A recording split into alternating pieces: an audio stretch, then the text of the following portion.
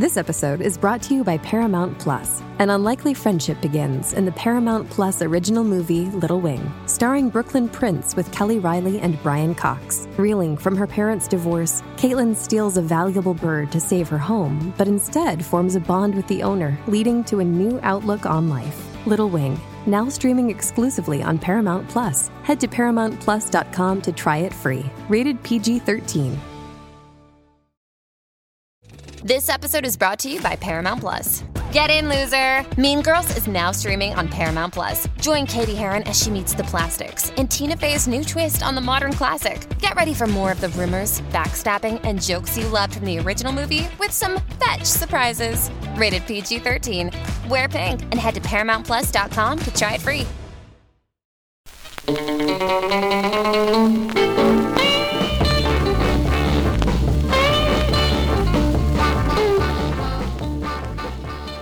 Welcome to the Highway Hi-Fi Podcast, where we go track by track through the underbelly of music history, using research and trivia to locate the roots of our obsession with vinyl records. I'm Joe. And I'm Ryan. And congratulations, you have found the internet's finest podcast for music by a calligrapher and a violin repairman. We are going to start with some trivia. You know more than I know. You know more than I know. You know more. All right, Joe, this quiz is called Begin the Begin. And we've done something pretty similar, but all you got to do is just tell me the name of this famous album by its first line, its first lyric. So you want the album? Yeah, you can tell me the artist and the song if you want to show off. But I'm just looking for the album. Okay. The first one is "Oh, I Just Don't Know Where to Begin." I don't know. I'm starting off 0 for 1. What is that?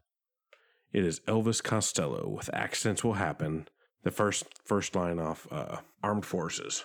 Wow, that's tough. Can you sing them?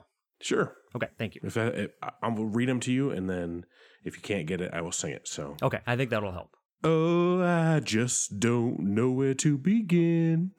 Oh man, that would have been awesome. That's my Elvis C. My Elvis P is pretty gnarly too. Your Elvis P, is it yellow? Yes, just a little. All right, second one. Oh, I don't really want to die. I just want to die in your arms. Oh, I know this one. And sing it. Oh, I don't really want to die. I just want to die in your arms. That is the Silver Jews. Yes. American Water? Natural Bridge.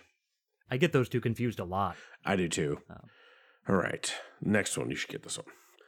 I've got the style, but not the grace. That's Tom Waits' Meal Variations. That's big in Japan. That is. Good job. Okay. Very good. All right. Next one. Our own correspondent is sorry to tell of an uneasy time that all is not well. Sing it.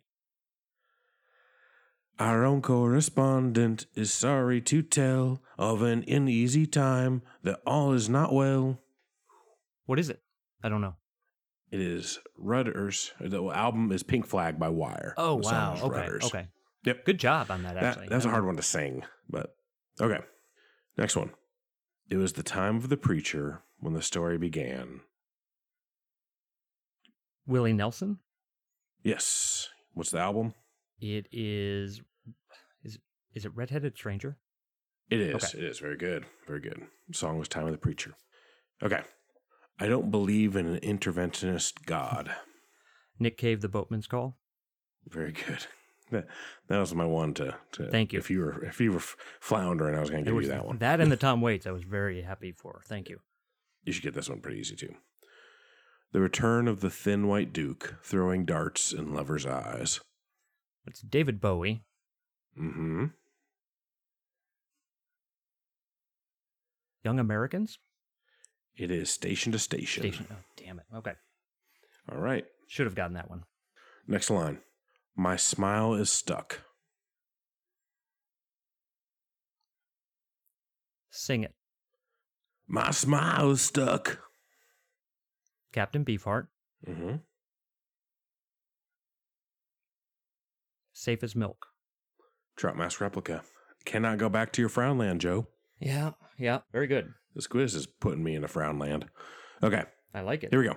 The whole place is dark. Every light on the side of the town. Go ahead and sing it. The whole place is dark. Every light on this side of the town.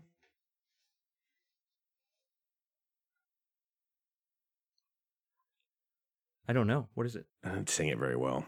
That's the one you're going to say you didn't sing very well? Okay. Just kidding. The whole place is... I can't do it. That was Magnolia Electric Company was the album by Songs of High. Oh, wow. And the song was Farewell Transmission. I am... Okay. All of the other ones, you have done a very good job. I didn't pick up on that from your singing. I'm sorry. No. All the other ones have been great. He's hard to copy. I can sing this next one, though. Okay. Okay, I'm going to read it first, though. They sentenced me to 20 years of boredom. All right, sing it. They sentenced me to 20 years of boredom. That is Leonard Cohen, I'm your man. Very good at Leonard Cohen, the future and beyond. Yep. Okay. All right, 2 more. That was a great Leonard Cohen. Thank you. Yeah, that's my hit. If you're lonely, I will call. If you're poorly, I will send poetry. I don't think you need to sing this one. Okay, that's fine. But I might change my mind here. This might take me a minute.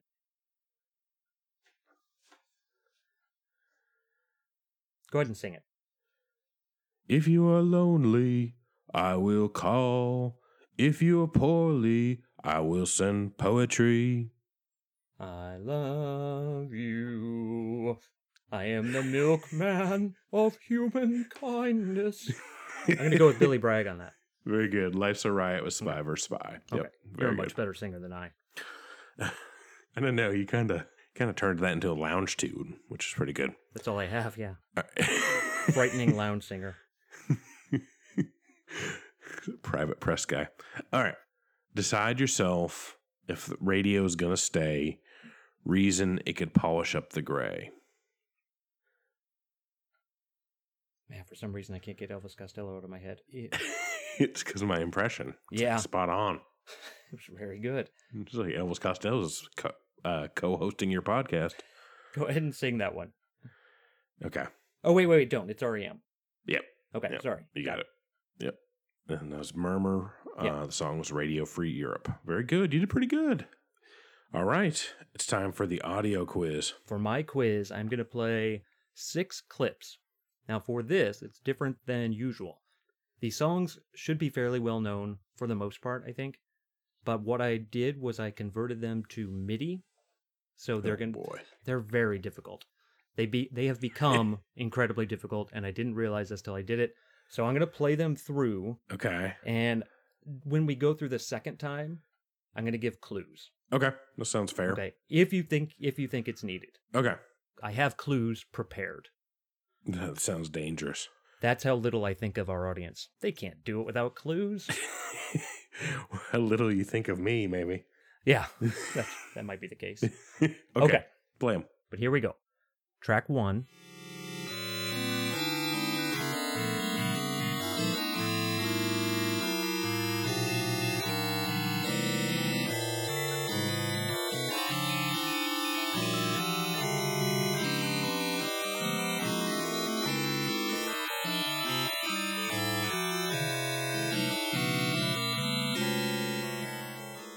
Track 2.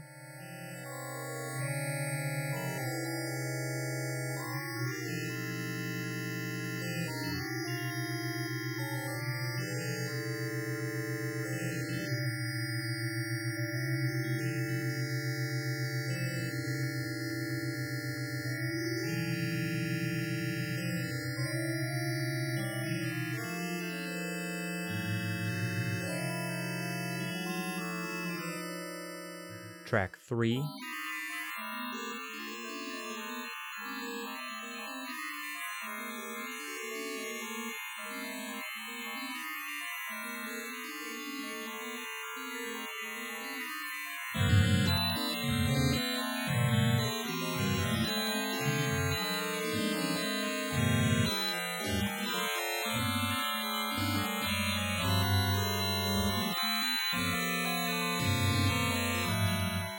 4.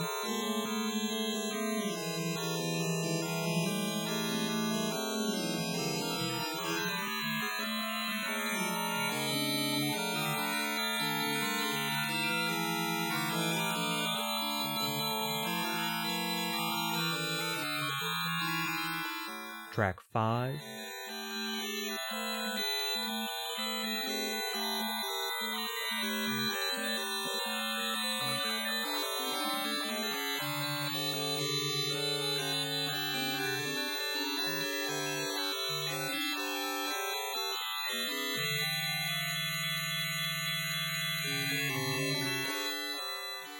Track 6.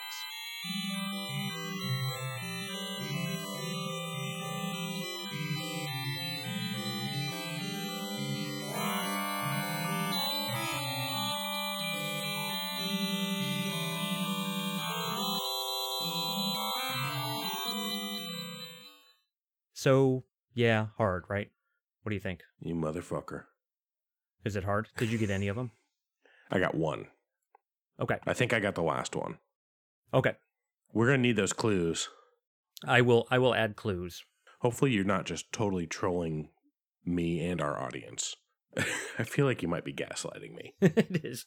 It's all Frankie Teardrop sped up and in MIDI form. It's metal machine music. That's right. Speaking of, great. you know what it might be time for? What time is it? Turntable talk. Everybody's talking at me. I don't hear a word they're saying. Only the echoes of my mind. Without exaggeration, the Velvet Underground are probably and easily, never mind probably, the most important band to Ryan and I. Other than some kid named Zimmerman from Minnesota, no one has had more of an influence than the Velvets throughout the music that we love. We've dissected and debated their music, theorized about the musical styles that were seeded by each of their albums, and made pilgrimages to New York to see Lou Reed scoff at audiences in only the way Lou could. I've gone to many concerts of his just hoping he would call me an asshole. Today, we're going to continue our discourse on those beloved New York icons. We set out to settle a grudge match that likely only exists in our minds. We're going to settle once and for all who is the most essential, least essential member of the greatest band of all time. One who never recorded a single note with the band, or one who plays on more tracks than Cale and Nico combined. One who is unfairly maligned for his pop sensibilities and desire for fame, and one who is unfairly praised for his staunch experimentalism and anti-consumerist proclivities. One who was there at the onset, and one who witnessed the demise. Angus MacLise and Doug Yule. The Clise versus the Squeeze. Angus MacLise was a man out of time, or rather, he is a man who time had little sway over. And that is a peculiar mindset for percussionists, but it's kind of exactly what made him more than just a small Pete Best-esque side note in the history of underground rock's most storied band. Though most known as the enigmatic first drummer for the Velvet Underground, by the time he joined and then promptly quit the band, he'd already been an accomplished poet, book publisher, calligrapher, underground film actor, and musician. He'd been an integral part of the experimental avant-garde downtown scene as member of Lamont Young's Theater of Eternal Music, and the Neo-Dada Fluxus multidisciplinary and art movement. He was brushing shoulders and performing with John Cage and Yoko Ono. He'd been a prominent player in the underground music scene with its psychedelic drone flourishes, hypnotic pounding beats, and film and light shows years before Andy Warhol would mentor Lou Reed into plastic exploding inevitable fame. I think I already win. That was boring. Doug Yule spent decades being ridiculed and or ignored by both fans and members of the Velvet Underground. The one album he is most infamous for, Squeeze, was a disaster. You're going to hear a lot of people say that the album would be highly regarded were it not for being labeled a Velvet Underground album, and I used to be one of those people. Having spent the last couple weeks listening to Squeeze over and over again and live versions of it from when they were touring, I am no longer that person. I'm sorry to say, I do think Doug Yule's more essential, although still inessential, but that album is mediocre at best, regardless of whose name is attached to it. There are songs on it that are not terrible. That's about as good as it gets, though. Yule, however, at this point, from interviews that I've been reading, he does seem like a pretty grounded, self-aware guy, and he comes off like he's a pretty decent fella. He was always talented, and he learned a lot of instruments when he was a kid, which really helped. He was ready to fill in when the Velvet Underground needed him, and he was in the right place at the right time. Squeeze isn't just a mediocre Velvet Underground album. It would have been a mediocre Grateful Dead album. So... But their fans think mediocre is great. Yeah, that's what I'm saying. Like, it's like you cut a Twinkie in half, and then you cut that half end again, and you get the part without the cream filling. That's a Grateful Dead album. And then you cut it in half one more time, and that's Squeeze. Back to the more famous calligrapher. MacLise was born in Bridgeport, Connecticut on March 4th, 1938. He's the son of a book dealer, and he received some classical musical training on Latin drumming, jazz, medieval European dance, and freeform percussion.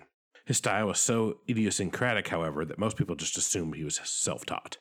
Sterling Morrison said that MacLise was the type of drummer who thought Keith Moon was just too tight of a drummer. It is said he never played anything resembling a steady beat. Drumming for MacLise was a ritual. It was a spiritual endeavor, like most aspects of his life. In the late 50s, MacLise moved to Paris with a poet friend and started Dead Language Press. The beatnik-focused publisher put out 2 of his early books of poetry. During this time, he also created an improvised freeform calligraphy style that resembled a Tibetan script. This handwriting would appear in his work throughout his career. He also published a pamphlet called Year, which lays out an alternative calendar with new names for all 365 days. There's Day of the Smoking Plain, Rose Over the Cities, Day of the Inner Lid, Day of Bessie Smith, The Fire is a Mirror, and Moke of the Shore. This count... Come on. What? Nothing, go. What is a moke? I don't know. I don't know what a moke is. But this guy is like what every internet commenter thinks Bernie Sanders is. Bernie Sanders. A moke in every pot. The fire is a mirror. All right, keep going. This calendar poem artwork presented a different way of thinking about everyday life and was used by some artists, I don't know which ones, but allegedly used by some artists to date their work. His poetry also caught the attention of Lamont Young. In New York, Lamont Young was pioneering what he was calling dream music, a form of avant-garde drone music with loud amplification and discordant, sustained notes with harmonics that would last for hours, slowly moving from one to the next by means of laws for allowable sequences that were established by Young. Intrigued by MacLise's surrealistic stream of consciousness poetry, Young invited the young percussionist to play in his ensemble called the Dream Syndicate. Not the, 80s LA band. Not the good band. Anyways, the old Dream Syndicate was eventually renamed the Theater of Eternal Music. MacLise's rhythms, primarily on hand drums like bongos and tablas, were rapid, sputtered, pressured, complex, and arrhythmic, were a perfect complement to the infinite ambient hums. Listen to The Fire is a Mirror, which is named after a special day from MacLise's year calendar.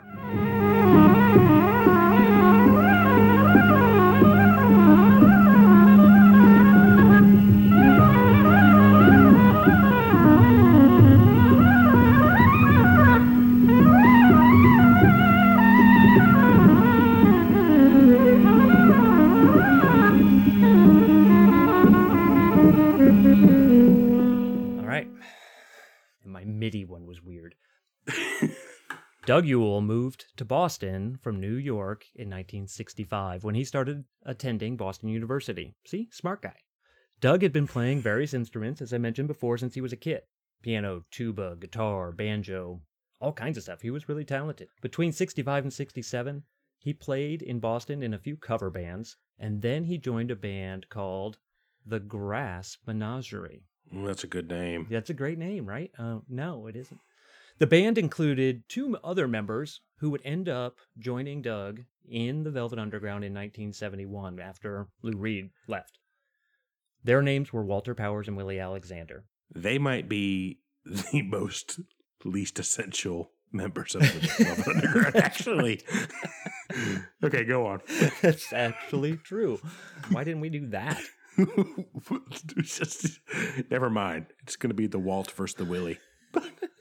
Powers and Alexander had been part of the Boston music scene for a while, and they were in a well-known Boston garage band called The Lost, who crate diggers love their stuff. They're very hard to find, very good garage music. And they were even big enough for a while to tour with the Beach Boys, and they were signed to Capitol Records. The Lost was part of this totally ridiculous marketing campaign that attempted to build up the Boston music scene, calling it the Bosstown Sound, claiming it had better psych and garage bands than San Francisco. The ploy was drummed up by this promoter named Alan Lorber and made absolutely no sense at all. It was such a disaster that it ended up ruining bands that may have actually had a decent run without that horrible promotion. Lorber ran ads in prominent magazines like Rolling Stone, touting tales of bands who hadn't even had any full-length albums out yet, talking about how great they were. When the albums were actually released, they couldn't live up to the hype, and most of them just dissolved into various bar bands around the city. In a way, that story of those unfortunate Boston bands is a lot like Yule's life. He was sort of pushed into a situation that was unwinnable, and, well, more on that in a minute. So joining Young and MacLise in the Theater of Eternal Music was a sullen Welsh viola player named John Cale. He'd been hanging around the same experimental downtown scene, and McHale and MacLise eventually would kind of meet up and live in the same apartment building. MacLise would eventually quit the music group as the rehearsal schedule and discipline required just proved too much for him. His nomadic tendencies led him to leave for a trip to Europe and the Middle East in 1964, but back in the States, Cale was busy forging styles. He'd been introduced to a Pickwick songwriter who wasn't allowed to record his songs about heroin and sadomasochism, and so Cale saw this perfect opportunity to blend classical minimalist drone with the power of pop music through this kid named Lou Reed. Reed had recently recorded a crazy one-off dance hit parody song as a band called The Primitives. The song was called The Ostrich, and he recruited Cale to play shows promoting it. Here's a clip of that gem. Okay, I want everybody to settle down now. We got some new we're going to show you, man. It's going to knock you dead when we come upside your head. You get ready? You said he'll go, yeah. All right, come on. Come on. Come on, let's go. All right. Everybody get down on your face, man. Get ready, yeah. Okay, come on. Hey, put your hands up. Upside your knees, now do the offset. Yeah, yeah, yeah, yeah, yeah. You take this forward. You step on your head. Now do the offset. All right. There you go. Amazingly enough, the dance craze, the ostrich, never took off. So Reed and Cale regrouped and they wanted to play some serious, darker music. Cale brought MacLise, who'd moved back to the States, into the group, and Reed brought in his guitarist buddy, Sterling Morrison, who he knew from Syracuse. And so that was the initial lineup. At first, they called themselves the Warlocks and then the Falling Spikes. Eventually, they settled on the Velvet Underground. It might be a legend, but the story is that it was Angus who coined the name the Velvet Underground after seeing a pulp paperback in Times Square. The alternative story is that Tony Conrad, who was another member of Theater of Eternal Music and early friend of the band, he was the one who came up with the name after seeing the book On the Pavement in the Bowery.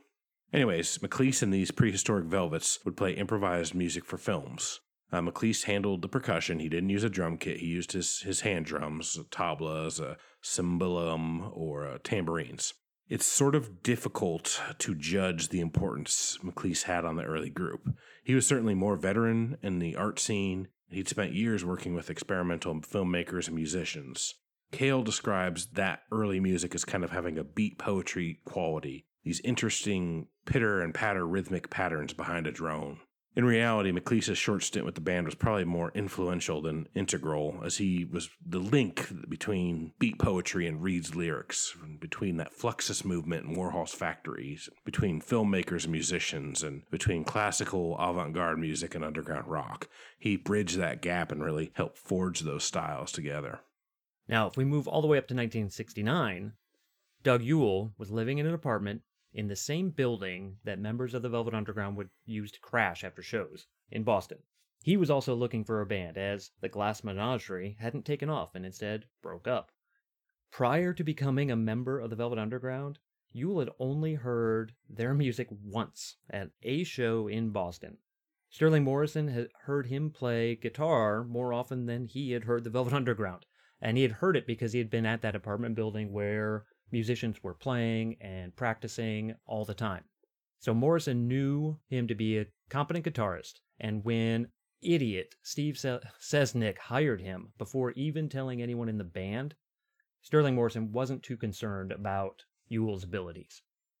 Just to put how often the Velvet Underground was in Boston for shows into perspective, they played the Boston Tea Party 43 times between 1967 and 1970.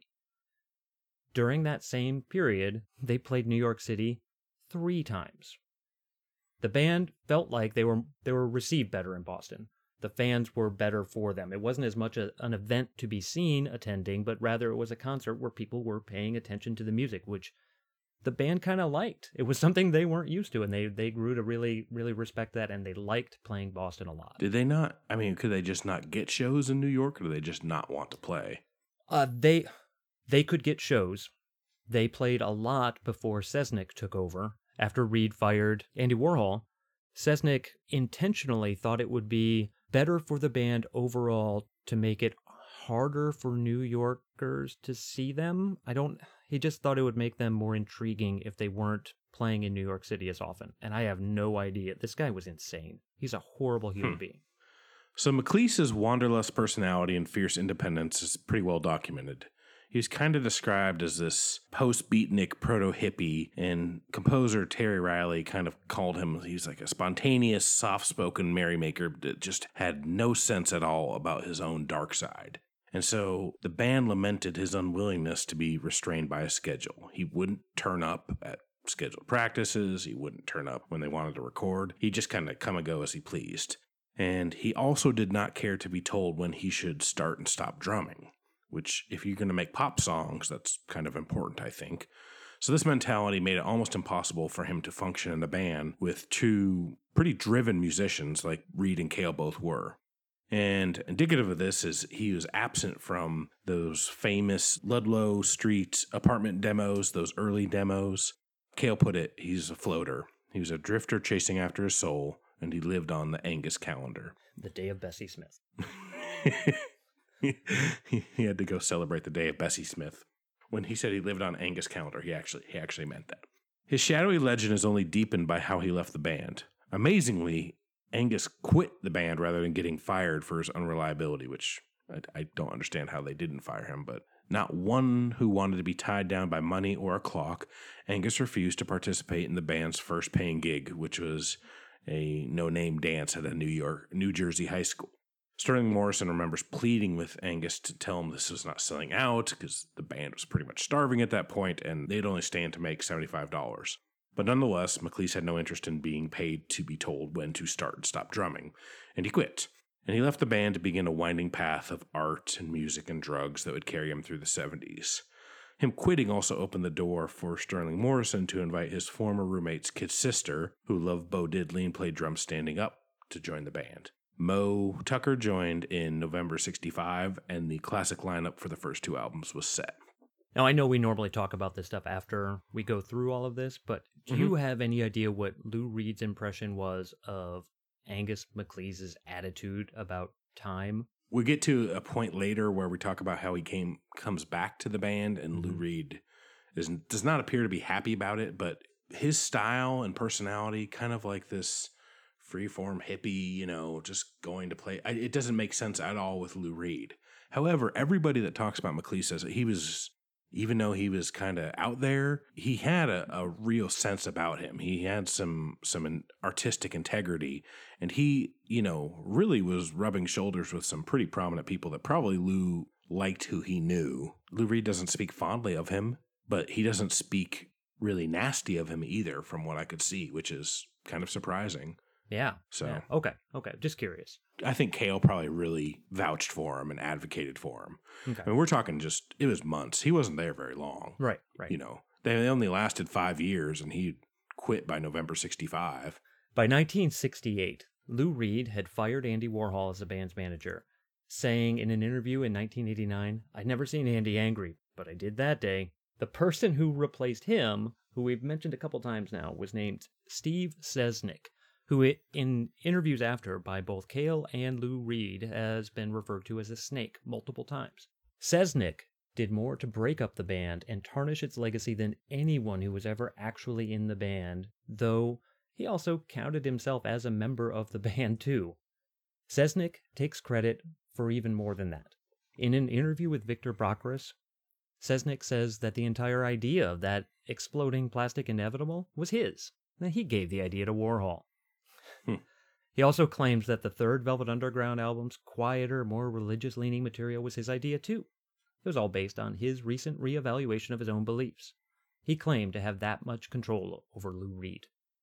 Unless his name was Rachel. That's not true. That's a deep cut right there. He also claimed that he was part owner of the Boston Tea Party. He absolutely was not. He said that he had no knowledge of Brian Epstein's attempts to manage the Velvet Underground and to try to send them on a European tour, but he did. There's proof that he knew about it, and he hid it from the band. So wait, Epstein tried to recruit the Velvets to go to Europe? So Brian Epstein was trying to manage the band. He wanted to kind of spread out and not be known for the one thing that he was known for, which is obvious. Right. And apparently, somebody gave him a copy of the Velvet Underground and Nico. And he even told Lou Reed this one time. It was a story from Lou Reed's point of view, but he said that someone gave me a copy of your album, and my lover and I went to the Caribbean or something, and all we had was that album, and we rented a turntable, and we just played that album every day we were there. And it only reminds me of great times. And he loved it, and he wanted to manage the band.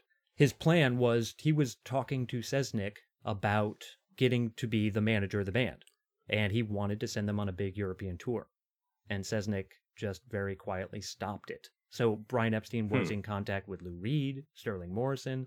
I didn't find any information about Cale, but I need to read his autobiography. There might be something in there. He had made attempts to potentially manage the Velvet Underground. Maybe it's not quite as aggressive as I'm making it sound, but he did, and then Sesnick lied about it.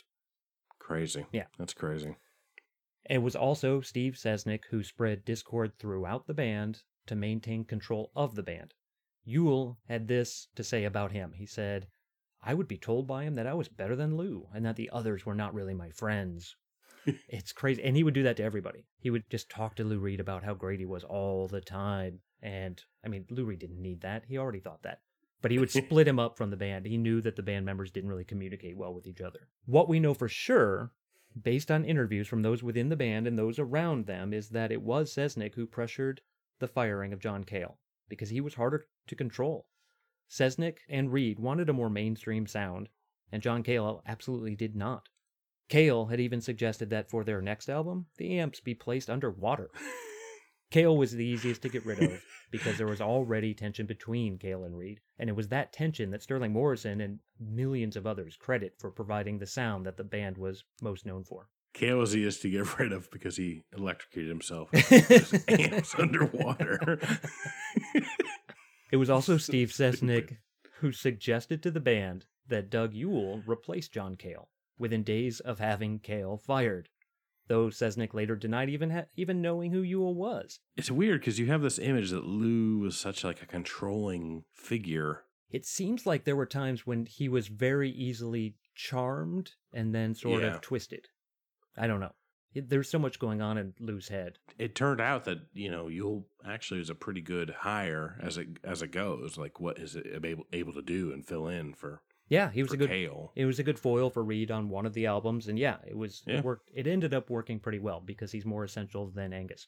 I just wait till you hear this next story before you make any judgments out there. That happened in 1969, and 1969 became the year that ended up defining Doug Yule and every single thing he's ever done since. So, as we mentioned before, interesting side note, MacLise did rejoin the Velvet Underground one more time in 1966 for a 5-day run of the Plastic Exploding Inevitable performances at Poor Richards in Chicago. Reed was in the hospital with hepatitis, so Cale took over on vocals and organs, Mo Tucker moved to bass, and MacLise drummed. But in true Angus form, he showed up half an hour late to one performance. But, to make amends, I guess, he drummed an extra half hour after everybody had stopped playing. So, just to make sure we're all square.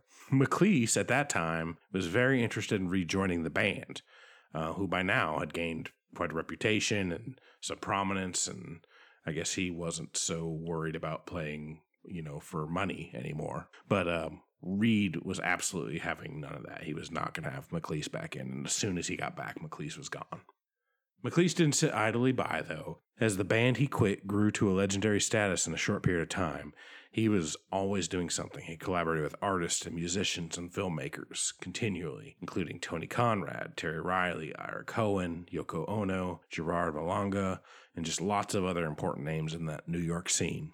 In 1967, he moved to Berkeley and joined a street troupe named the Flying Lotus Magic Opera Company, and that's where he met painter and illustrator Hetty McGee, and they were married by Timothy Leary at Golden Gate Park. Sometime in the future, I think in Tibet, they had a son who they named Ossian Kinnard MacLise.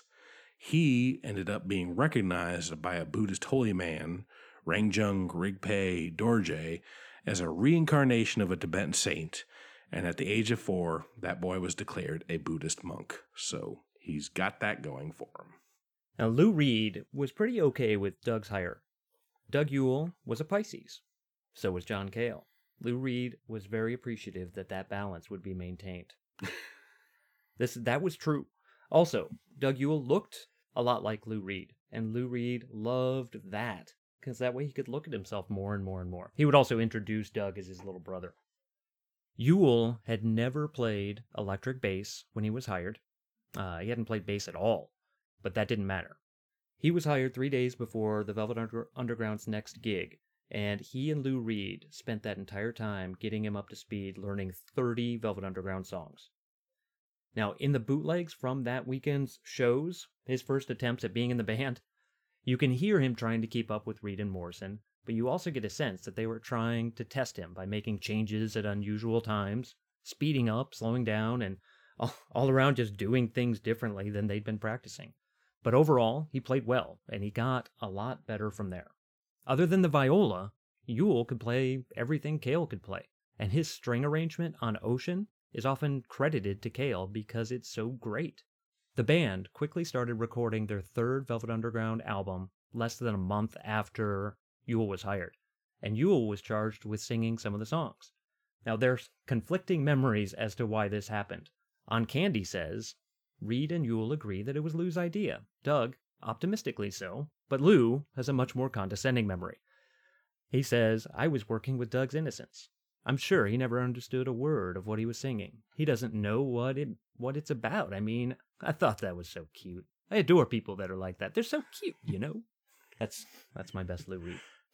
The album worked out really well, and Yule became like a little lapdog for Reed, following him around and doing whatever he asked. Mo Tucker thought that sort of pissed off Lou as much as it flattered him. That said, Yule was playing better and better live. It's his guitar work that really shines on that live 1969 album, which is what I consider to be the best live album of all time. It's really impressive, especially if you listen to What Goes On. That's him. He just does an amazing job on that. Yeah, that is a great version of that song.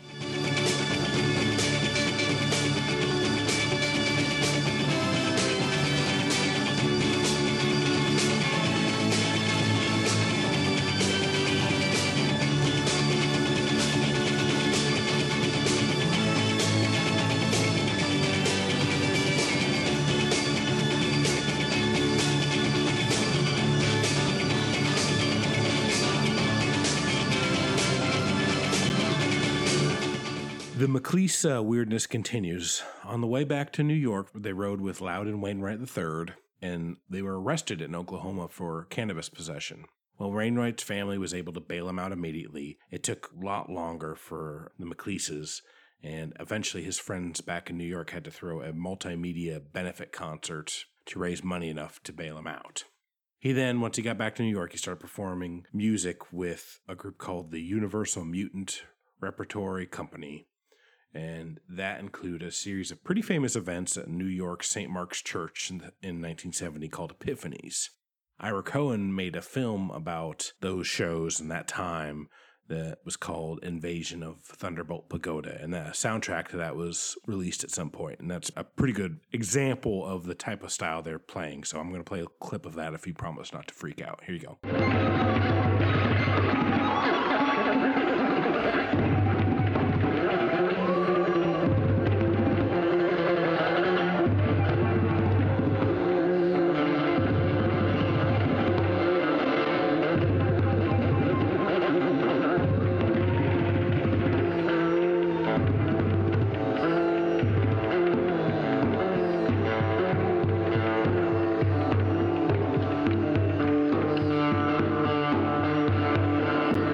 Also during this time, he spent time working on a script for a film version of Aleister Crowley's Diary of a Drug Fiend, and he was working on a way to somehow combine Tibetan mysticism into his drone music. Angus and his wife appear randomly dancing in the Woodstock concert film, and the MacLises traveled to Canada, France, Greece, India, and they finally settle in Nepal. The majority of the 70s was spent in Kathmandu. MacLise met with a group of foreigners who were making Tibetan woodblock prints to sell to tourists to form a poetry community, and it was called, and eventually a bookstore called the Spirit Catcher Bookstore. Most of the poetry that was published was on this handmade rice paper that had plant matter and mica and insects in it, and toward the end of his life, he was trying to form a paper company to sell that sort of paper. But he'd had years of hard drug use and had really taken its toll by that point. He never particularly seemed concerned whether he'd live tomorrow or not. He was in the moment. That was just who he was. But he did do a lot of drugs. And in June 79, he died from malnutrition related to his drug use. He basically starved himself to death. He was cremated in a funeral pyre in the tradition of Tibetan Buddhists in Kathmandu. And by all accounts, he remained a remote and unknowable figure all the way up until the end. Where's Dougie Yule? Dead, I hope. Whoa! I went to high school with Dougie Yule. You can't say that. Well, I can say it, but I didn't mean it. You worked together on the Loaded album. Yeah, well, we worked on the Loaded album. And that was the final venture. That was it. By the time Loaded was being recorded, it was basically all Lou Reed and Doug Yule. Sterling Morrison, he says that he came in, played what they asked him to play, and left. He had very little to do with creating the songs at all. Selznick had talked Lou into focusing on singles, and wanted this album to be, well, loaded with hits, hence the name. The recording sessions produced enough material for a double album that would have been at least as good, and that's all because of Lou Reed and Doug Yule. Lou wrote the songs, Doug contributed bass, keyboards, drums, lead guitar, vocals, and really shined as a compliment to Lou. Mo Tucker was not on that album. And that's something that Doug Yule regrets to this day, not having the band wait for her to record the album. He feels really bad about that even still. Now, Doug sang lead on a few tracks on the album, and he says it was an intentional decision on Lou's part, just because his voice sounded so nice. Sterling Morrison remembers it a little differently. He talks about Lou having a voice that would very quickly get strained, so he couldn't really sing for multiple nights for concerts very often. For 3 nights, and his voice would be shot. So by the time he recorded, or when they were in the studio recording Loaded, they had just finished a bunch of nights playing live.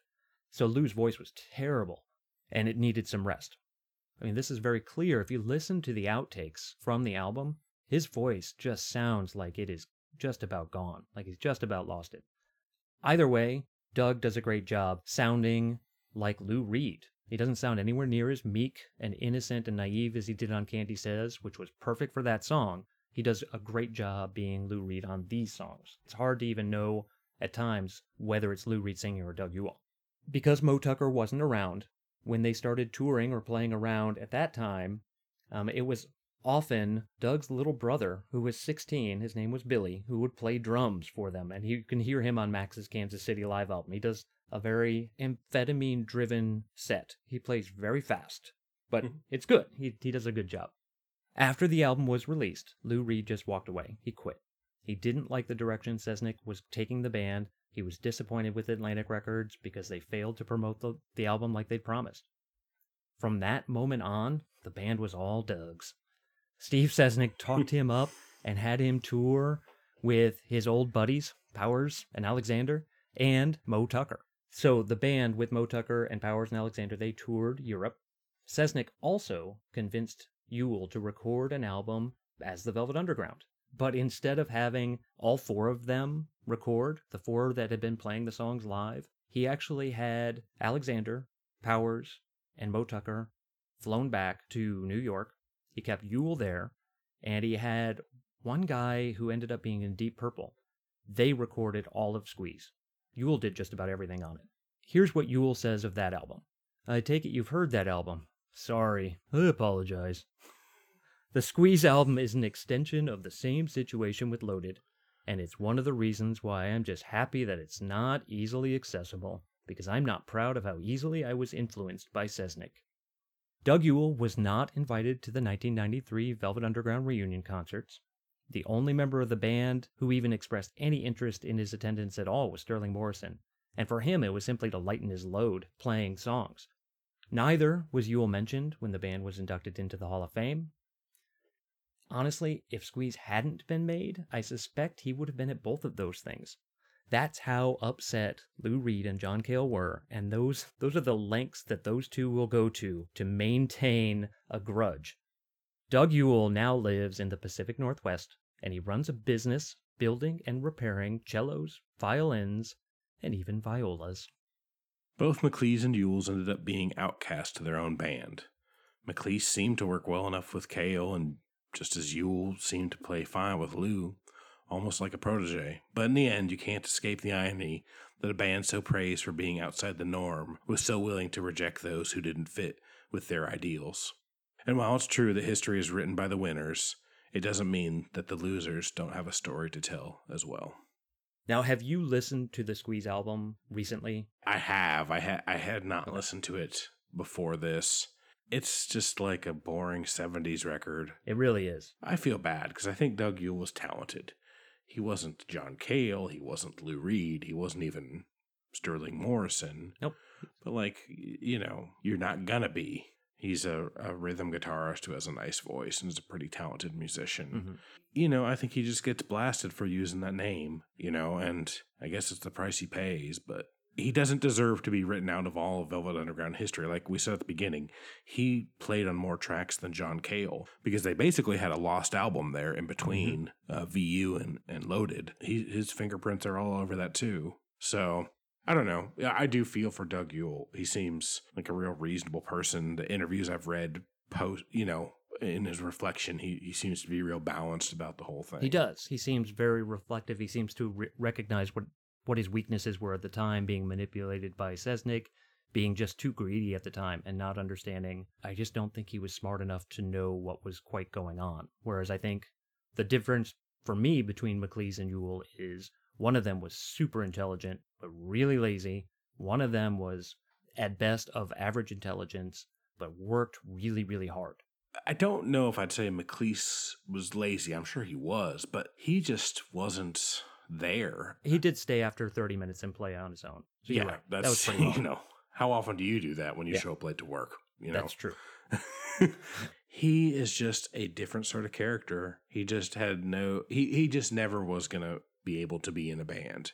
And I think just how he kind of floated in and was in the Velvet Underground for a second and then floated out, it almost like people elevate him up, where he really should be elevated up because he was making some weird experimental electronic music type stuff way before it was a cool thing to do. But he was never the person leading the charge. He just kind of floated through. He and his wife are pretty, especially for the kind of later stuff, like the stuff he did in the 70s, people who are really into the underground, kind of the drone and the psychedelic more freeform stuff. I mean, he's really well regarded by those people who are into that. And I'm going to talk more about his kind of output of music in a minute when I play a song of his. But he's just makes the Velvet Underground more interesting. I don't know if he makes them better or not. Do you know of a good biography on him specifically? I've read some on Lou Reed, I've read some on the Velvet Underground, but not on his. I didn't know anything about him after 1965. I don't think there's biography. There's like art books and stuff like that. Boo Hurrah is putting out a lot of his like poetry and art and music in kind of waves. Basically what happened, and I'm going into a little bit of what I was going to talk about when I played with the song, is he left behind like 100 reels of tape and all sorts of art and prints and his calligraphy stuff. They talk about his calligraphy all the time, which it is beautiful. He is a very good artist. But eventually, Hetty MacLise bequeathed her collection of the tapes to Yale. And so Yale has all these tapes, and then they've had some collectors who bring stuff because anything he put out was in such small, home-recorded type stuff that it's, I mean, there's nothing commercial put out by him ever. But Boo Hurrah, which is this New York art society, they mostly do art books and some music and different sorts of stuff. And that's the record I have that I'll play in a minute called Dream Weapon. It's these archival recordings, and they're very interesting, and I think people really respect him. He's if you view him as more of an artist than like a rock and roll musician, it makes a little bit more sense. He's basically an artist who just happened to float into the Velvet Underground for a second and then float off. He was influential on that sound, but he was more influential on like merging scenes than the actual music. That's my half-hearted plug for MacLise. Okay. Is over Yule. Now for the album Squeeze, that one, as far as collectability, is pretty hard to come by. Has it been reissued? So Polydor UK owns the rights to it, and they refuse to put it out. They want to just sort of pretend it doesn't exist. Really? People have tried over and over to contact them and get it reissued, and they will not do it, which Doug Yule is happy about. He said that he doesn't want people to have access to that album, as he doesn't like it. The copy that I have even, and this will be obviously posted like we always do, I had to get a copy off of Discogs when I saw one come through where the cover was just torn to shreds like by a cat. but the album itself, the vinyl, is VG+. Sounds great. How much does the record go for? Did you look? So right now, on Discogs, it says that there are 49 for sale. The median price is $26.65. Okay. Yeah, so not bad. But it's more for a piece of history than actually what you probably listen to too Exactly. often. Yep. And the cover art looks like a copy of Loaded, which was intentional. Absolutely, yeah.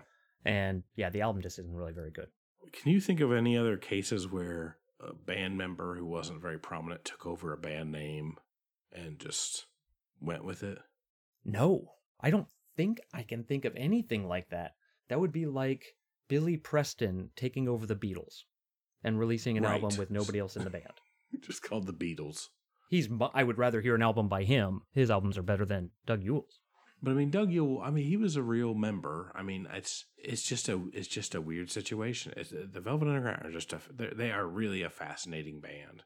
Every member is very interesting. You know, I still love them. I think I've listened to them so much, I don't always go back to them as often as I should, but like, they are a fascinating band. And now that they're so put on such a pedestal, it was kind of fun to do this, to kind of see some of the human edges. Because even Lou Reed, in how his personality, and John Cale to some extent too, they still, you know, they're mythological in their mercurial ways or whatever. Mm-hmm. But like, it's kind of fun to think Lou Reed got pushed around by a manager, and you know, John Cale, you know, got butthurt by something. You know, it's. So that clip I played where it's Lou Reed saying, when he was asked about Doug Yule and he said something awful, that was 1972. So everybody knows, Doug Yule then toured with Lou Reed as one of he played guitar for him. So Lou Reed could change his mind about things very quickly. He had some issues mentally, obviously. Doug Yule even at one point said that he was invited to an art gallery in New York for an opening, and Lou Reed was going to be there too. And he was very, very nervous about it. This was probably in the 90s, maybe 2000s, somewhere. It was before Lou Reed died. But anyway, Doug Yule was very nervous at the opening, and when he saw Lou Reed and Lou Reed saw him, Lou Reed walked right up to him and gave him a huge hug. And it was like the biggest relief for Doug Yule, like ever. He felt so great. He said that Lou Reed has changed so much by that point. He was so calm. You could tell he had really kind of matured in a lot of ways mentally.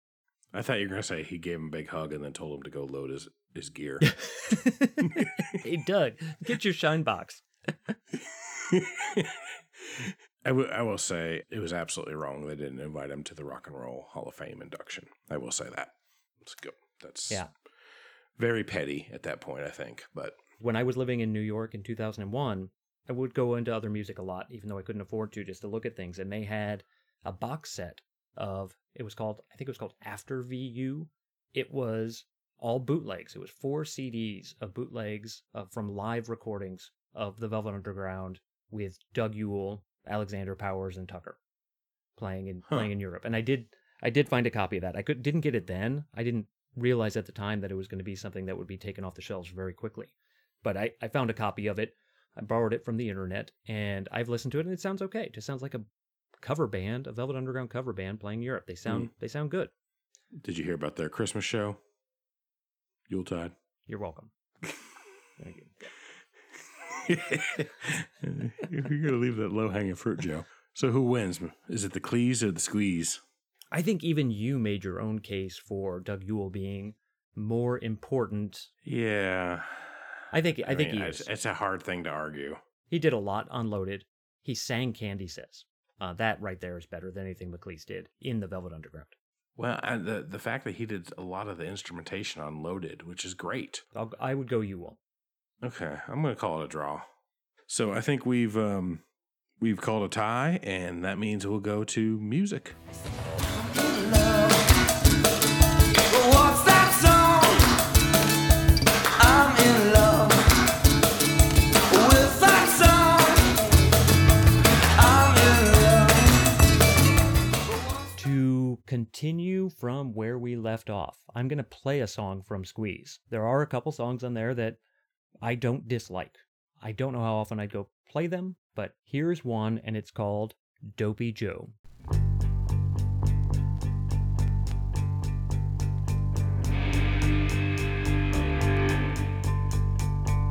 Standing on the corner, got his hands in the air.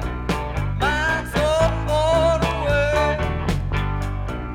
Looking for a measure of intensive care. Hanging around, he's got his hands in his pocket. Wondering which way to go.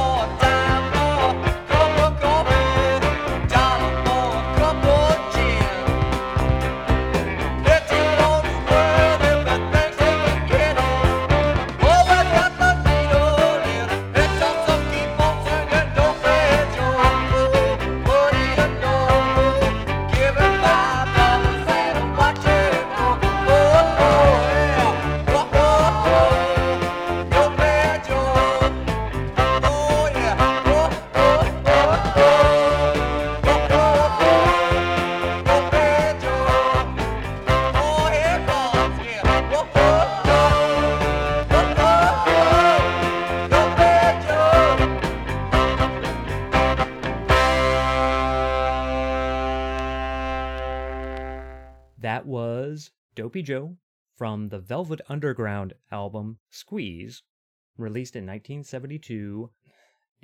We've talked so much about this album. It's an okay song. Let it stand on its own. Yeah, it's one of the better songs on the album. I like that Little Jack song is good. I think Dopey Joe is good.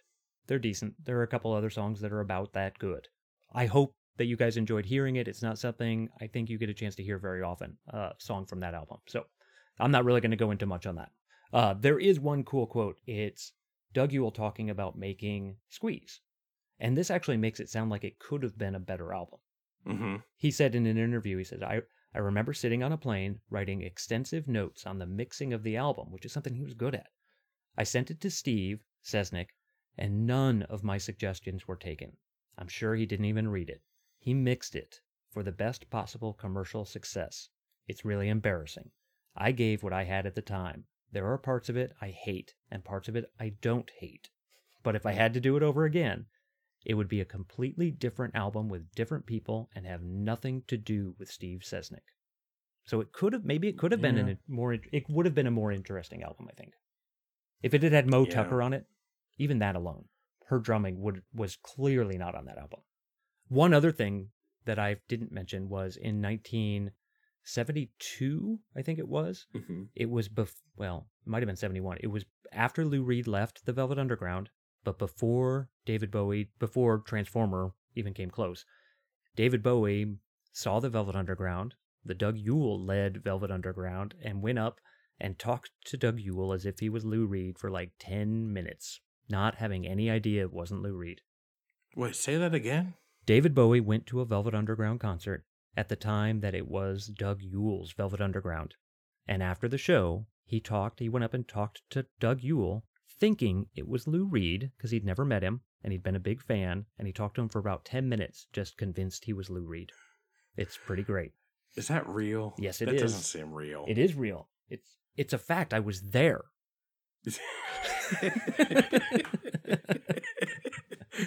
No, I think it is real, though. I do. It comes up. He's just so drugged up. Like I don't know. There's pictures of Lou Reed. They don't look that close. And like if you listen to the music, like there's no, I don't know. Maybe he was just messed up. If you listen to those live recordings, they were doing a very good cover of the Velvet Underground. Did they do like Sweet Jane and other songs, or was it just? They almost exclusively did Velvet Underground songs, not Squeeze songs. Really? Yep. Well, that is interesting. All right, I'm not gonna talk a lot about this either. This is Angus MacLise and Tony Conrad, and the name of the song is Druid's Leafy Nest. The Druid's Leafy Nests, take one. Nest.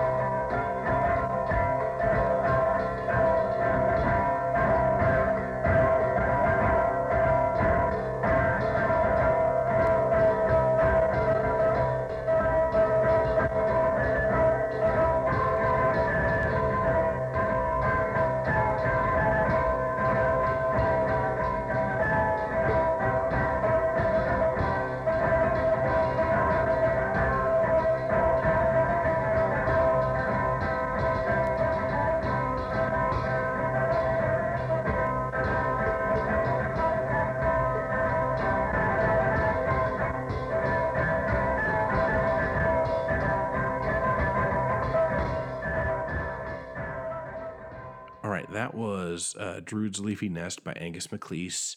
That's off Dream Weapon 3, which is one of those Boo Hurrah releases I was talking about. It was 2011.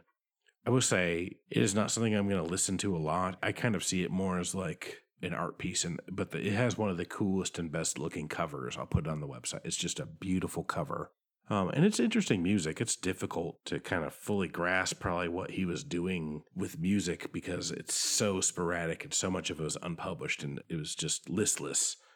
I wanted to kind of give you an idea of what the sound was. And this is something that was recorded probably around 68 or 69. So you're talking about this is contemporary with White Light, White Heat, third album. And there's a lot of the same sort of elements going on. So there's definitely a style. The Dream Weapon exhibit was in 2011 and they issued 4 records. This is from the third volume.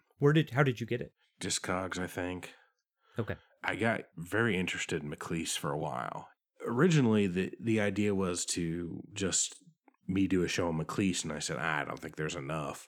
And then you said, I want to do a show on Squeeze, and we kind of put the ideas together. And I think it works really well. There's a lot of parallels between the two of them. It's like bookending a story where the middle section everybody seems to know. Exactly. It's like we take out the most famous part of the Velvet Underground. Most interesting part. Yes. We just talk about the humble beginnings and the horrible end. And, like I said, as part of the story, it needs to be told. Okay. My second song is VU Adjacent 2.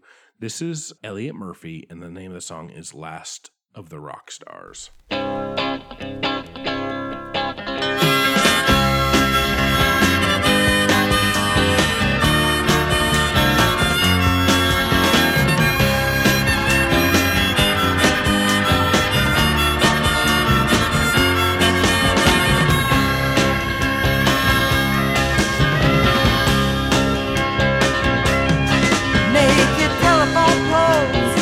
Can't describe the way I'm feeling about you tonight.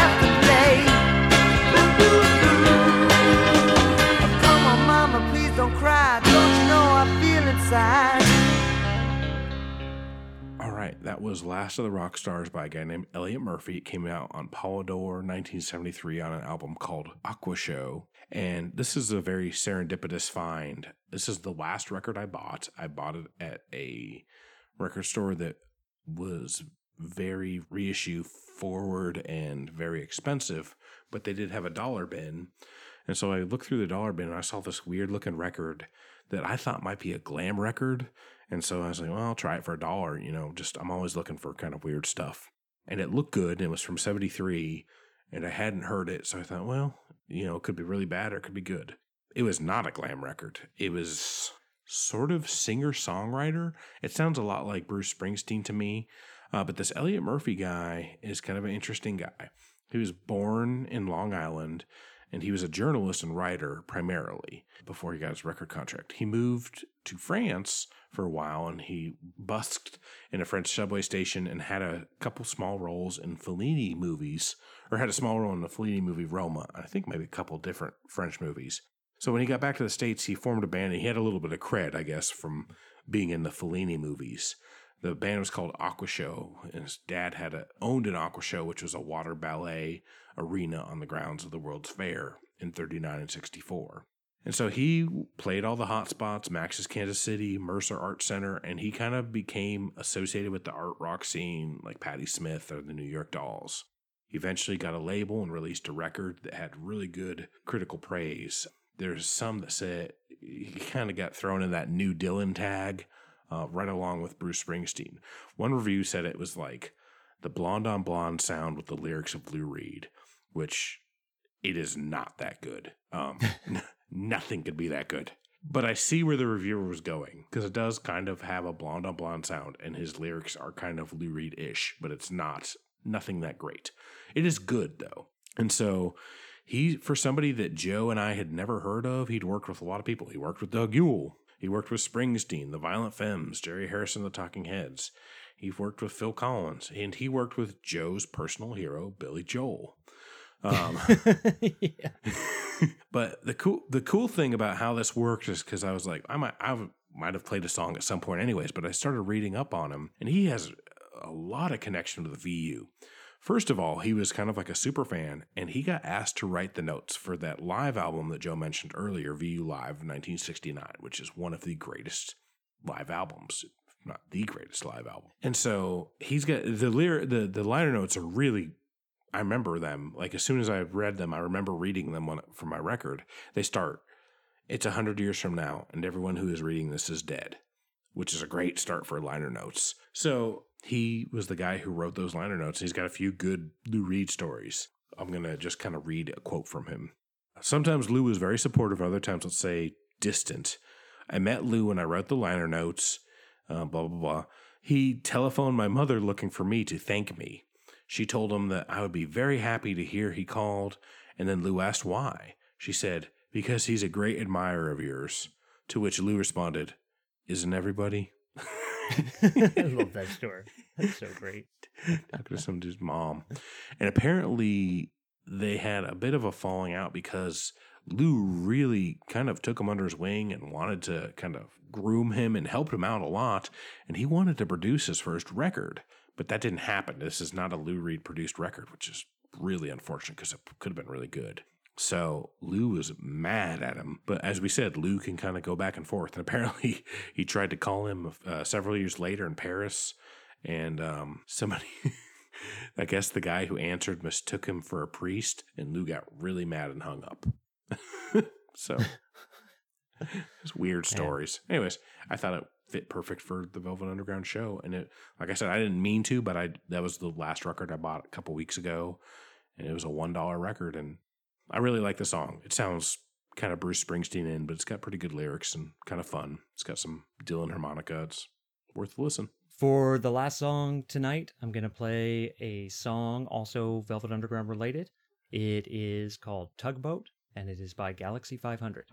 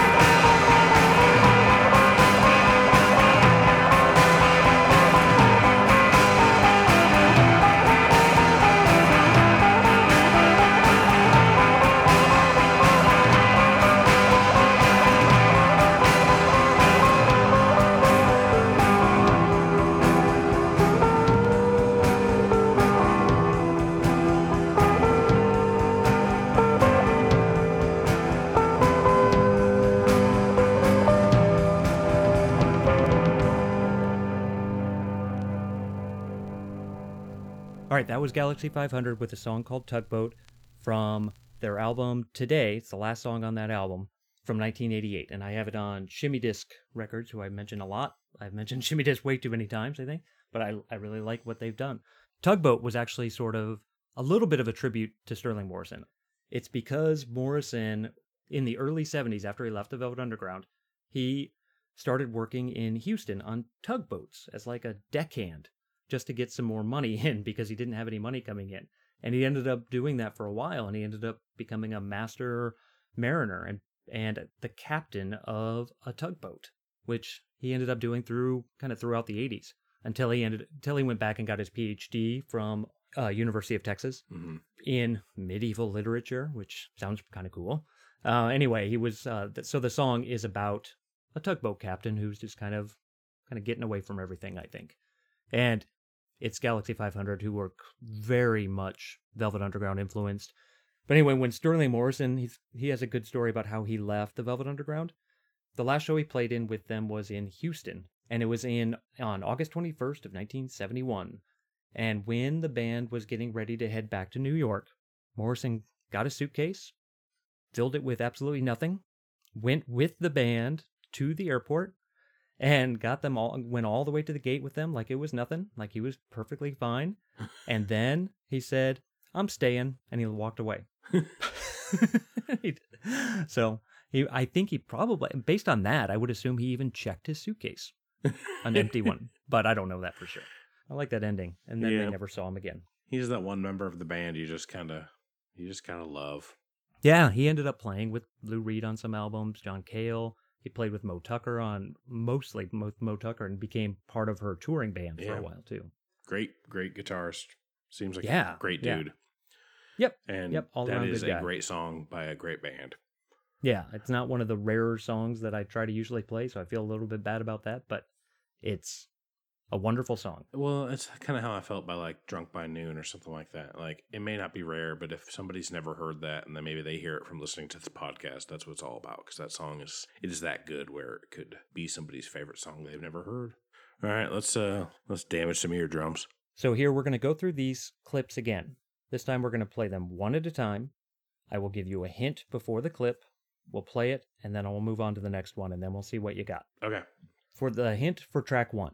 This song is the last single ever by a band that continued on with a different name and one less member.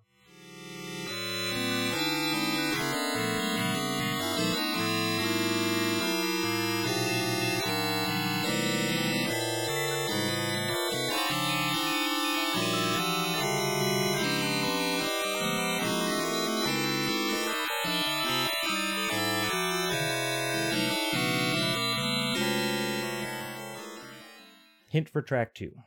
Prior to this hit, the singer spent a couple years living in his parents' basement and working as an accountant, which is shocking.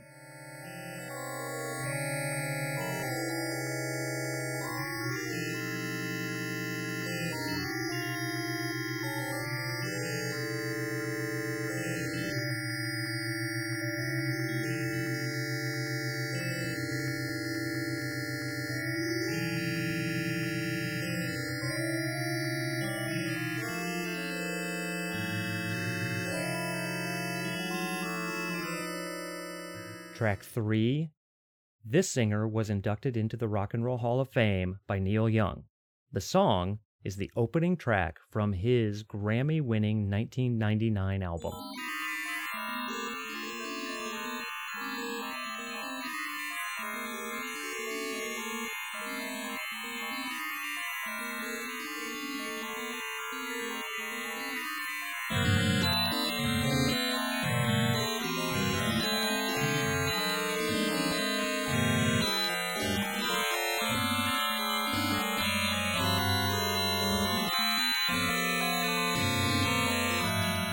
Track 4. It's been said, well, by me, that the first thing to go when a record store employee retires is their ability to impersonate the singer of this song.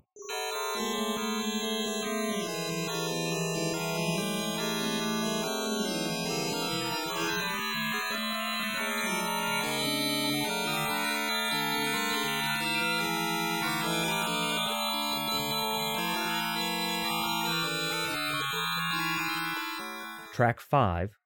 These heroin-addled heroines produced several hits, including this one, which isn't a song about Santa Claus, despite the misleading title.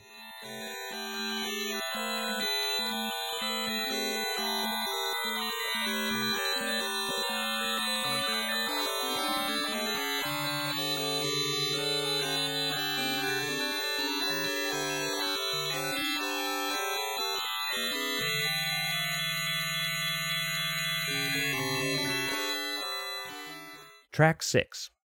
This song, known to be sung by a man, was actually written by his wife.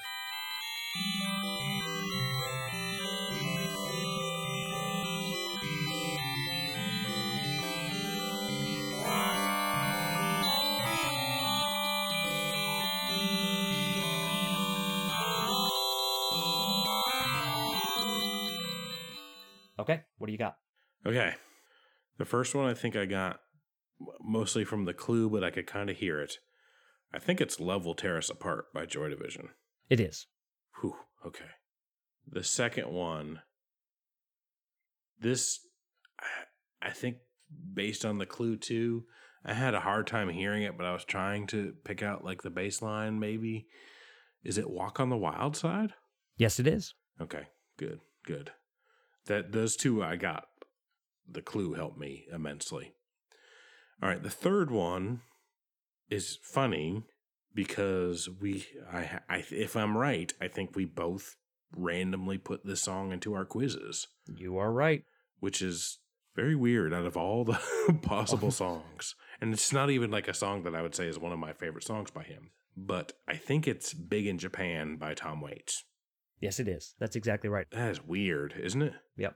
That one, again, I think I knew Neil Young inducted Tom Waits, and then I kind of went back to it, but I could hear it after I knew the song. The fourth one, I don't have a clue. The clue didn't help me at all. Okay. Listening to the song, I think this is a guess based on the song. Is it Roadrunner? It is not Roadrunner, but you're very close. The clue was leads to Jonathan Richman.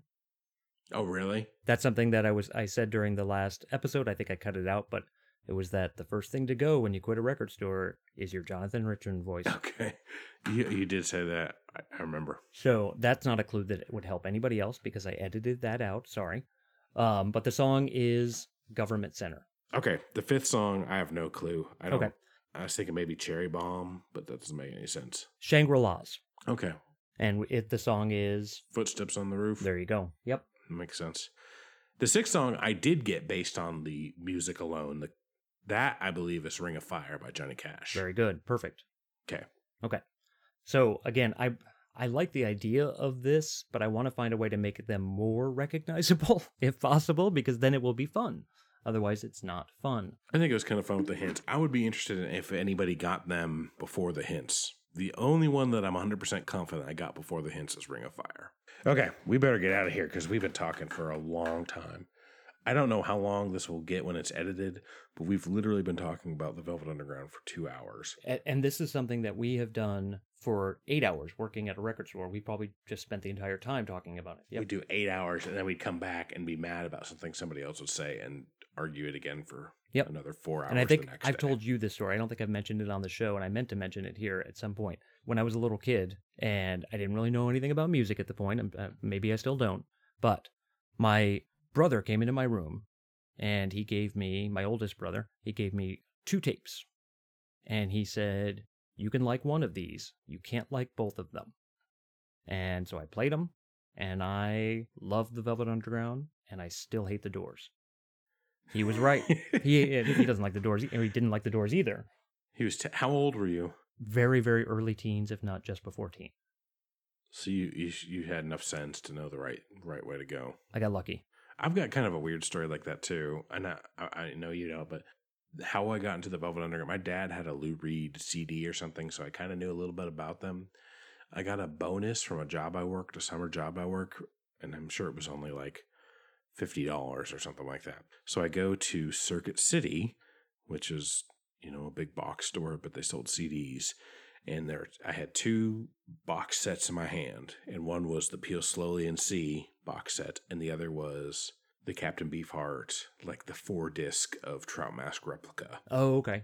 And I kind of I love Trout Mask Replica, and I was kind of getting into the Velvet Underground, and I said, well, I should try something new. So I got the Velvet Underground box set with my bonus, and that is all I listened to for literally 6 months. Almost every day, listen to one of the Velvet Underground albums. Yeah, it's great. It's really, really easy to get hooked on them. It hits you right at that time, I think, because it's cool and it's still accessible, but it still feels kind of dangerous. I don't know. It's perfect. Yep. Real quick disclaimer: go buy some records. Go help a record store and a band and a cool record company. Just go spend some money. Go buy Squeeze. Why not? If you're feeling real crazy, get an Angus MacLise record. Or just get a record. Anyways, just, as always, we want you to go out and support music, musicians, record stores, all those good things. Joe, do we have social media? We do. We have a Twitter feed. Our handle is Highway Hi-Fi Pod. We have Facebook. Very easy to find us on there. We have an email account at Gmail called highwayhifipodcast@gmail.com. And we are approaching our 50th episode. And just to let people know, we're going to plan on having some kind of giveaway of some sort at that point. So we may be having a quiz is what we were thinking about. But if you guys have any ideas, let us know on Facebook what you'd like to do. Or anything that you'd like to have us give you, I guess. But we'll be doing a little bit of a giveaway for the 50th episode. And we will announce more of that on the next show. And if you've stuck with us this long, thank you. We really, really appreciate it. We really like doing this. I mean, I really, it's great. But I like it even more when somebody reaches out or somebody mentions us. Yep. I mean, it just makes it so much more fun for us. Thank you for listening. Tell your friends, if you can, review us on iTunes or wherever you review places. That apparently helps. But tell friends. But mostly just thank you. Maybe when we do the giveaway, we'll also have some other swag to give away. Maybe you get a personalized mix. Wouldn't that be cool? That would be cool. We've got a few things in mind that might be a little different. Oh, am I blowing a surprise? No. I don't think that is. I was thinking that we don't want to mention the customized 45 spindle. Uh-oh.